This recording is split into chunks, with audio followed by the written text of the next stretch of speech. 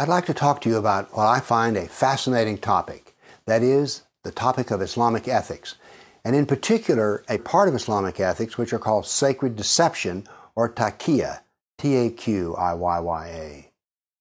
Let me give you a few ethical rules that come from the Hadith. A Muslim doesn't cheat another Muslim in business. A Muslim doesn't kill another Muslim.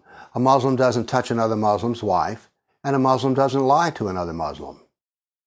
Do you notice something here? That's right. You and I are left out because you see, Islam is not a symmetric ethical system. The golden rule is symmetric. Do unto others as you would have them do unto you. That is, there's a balance here. The other and yourself are seen as equal. But in Islam, if you're a kafir, you're never equal to the Muslim. Islam does not have a golden rule. The kafir is always inferior. Now then, let's talk about lying and deception.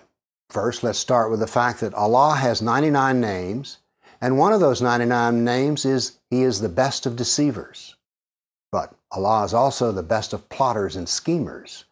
So given that, is it too surprising that we find in the Quran, chapter 16, verse 106, those who disbelieve in Allah after having believed, who open up their hearts to disbelief, will feel the wrath of Allah and have a terrible punishment. In other words, apostates can be killed or otherwise punished. But it goes further. But there is no punishment for anyone who is compelled to deny Allah in words, but whose heart is faithful. So in other words, a Muslim can lie about Islam if it serves Islam. And one of the ways he could serve Islam is that the Muslim is not discriminated against. Here we have another in chapter 3, verse 28. Believers should not take kafirs, unbelievers, as friends in preference to other believers. Whoever does this shall have no relationship left with Allah. In other words, if you're a real friend, you're no longer a friend of Allah. Unless you but guard yourself against them, taking precautions. What this is interpreted to mean is that a Muslim can act friendly, but he's not actually the friend. That's what is wrong. In other words, a Muslim may never give preference to a kafir over a Muslim.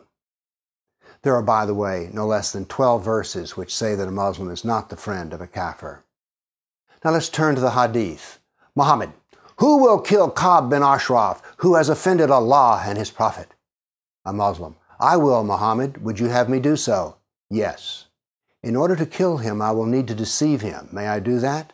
Muhammad, yes. So, the Muslim deceived Ka'b bin Ashraf and he did kill him. What is this? This is the Sunnah of Muhammad. It is possible to lie to the kafir as long as it advances Islam. This is the nature of Taqiyya. Now there's another way in which a Muslim can lie.